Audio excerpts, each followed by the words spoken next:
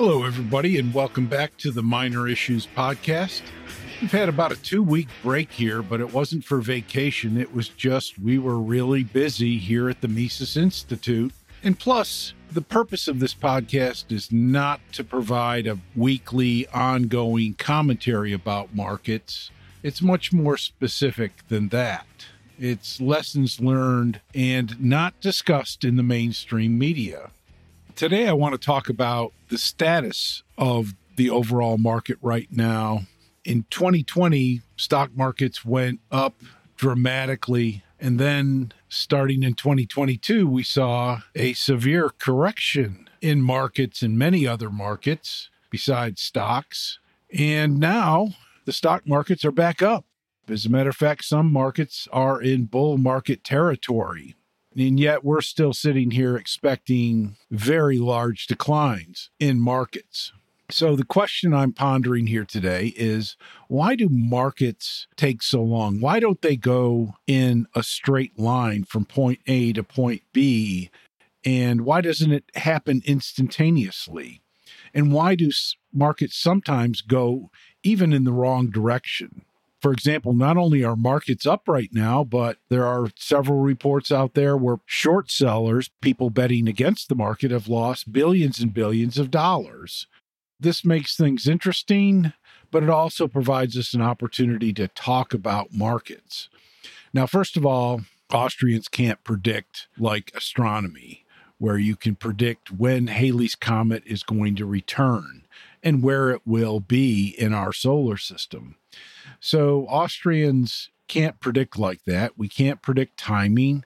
We can't predict magnitude.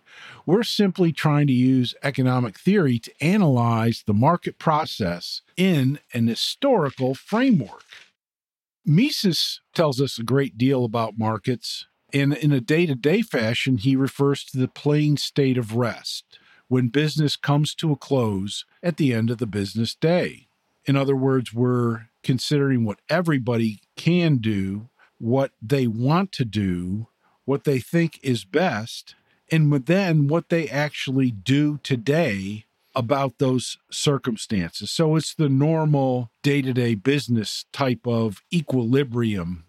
Now, he also has many other forms of equilibrium, and the most unrealistic is his evenly rotating economy, which is a machine-like economy with kind of like fake humans that never change. This is an imaginary construction, and it allows Mises to present a theory of profit and entrepreneurship based on the uncertainty that human life has. The mainstream of economics adopts a evenly rotating economy-like structure to actually analyze the market process. They use Homo economicus, where we are all the same as each other and we don't change day to day. And then they adopt perfect rational expectations about the future so that everything more or less instantaneously changes in the right direction to reflect everything that's gone on in the economy up until that point. So when they're forced to examine reality, they'll often pass it off as, quote, a random walk or shocks, or they'll develop some kind of psychological explanation for why markets aren't behaving the way they expected and predicted. So in the Austrian framework, we know that things do change day to day. And so our predictions from yesterday have to be altered ever so slightly in many cases to reflect the changes from day to day. People change so that the population of people and their preferences, the goods that they like, their incomes and so forth, that changes on a day-to-day basis.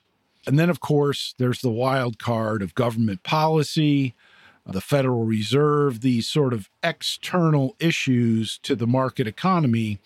And these also change day to day, which is why market participants typically follow what the Fed is doing and saying, what the government is doing and saying, what policies are being passed or considered. Information is also a slow process. Decisions have to be made. They have to actually take place. They have to be emitted. They have to be transmitted to the market. And more generally, they have to be analyzed, and then they have to be acted upon. So information is not perfect, and it's very slow to materialize and difficult to understand as well. And all of this has to be worked through markets. Some markets seem to act extremely fast, extremely quickly, almost instantaneously, and yet others are very slow. So if we were to posit a change in someone's demand, we would anticipate a change in consumption. And if it's a general phenomenon, it's going to have a big impact on the marketplace. It's going to have a big impact on businesses. They're going to be reporting different profit and loss statements. And then all of that, the impact of which is going to be spread throughout resource markets and resource investments. So those changes in demand work themselves through from the consumption side, the demand side of the economy, onto the supply and resource side of the economy. And then, of course, there's the whole process of accounting for all this.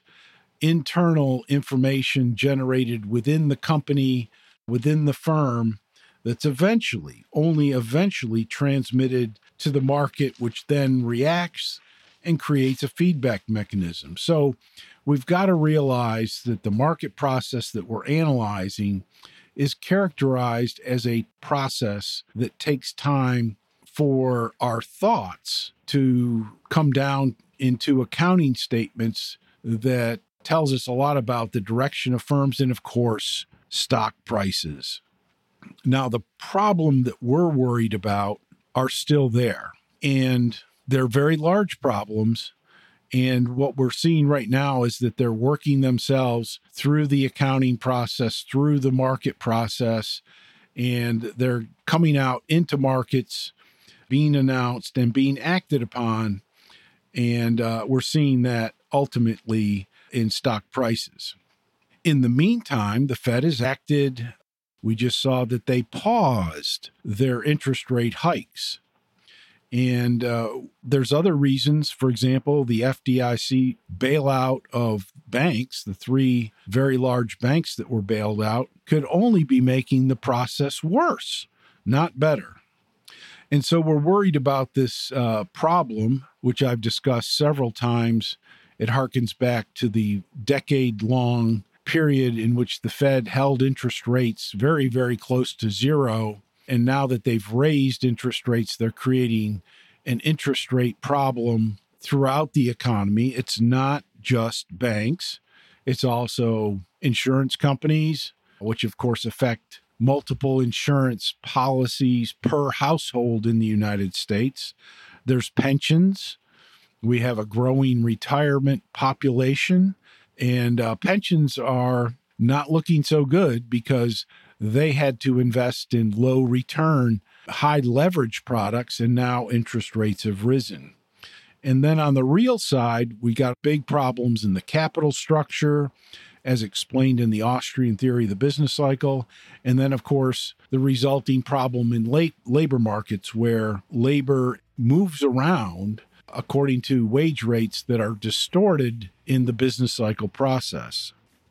So the minor issue here today is that markets do take some time and are not perfect. No one has all the information, and the market takes all of the available information and tries to make the best use of it, but it's not a perfect process.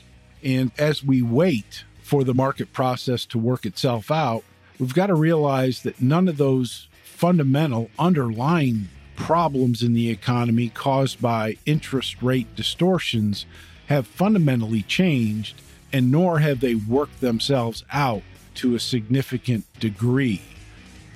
Markets are often a problem of time and waiting, and real-world markets do not adjust perfectly to everything that we expect them to eventually do.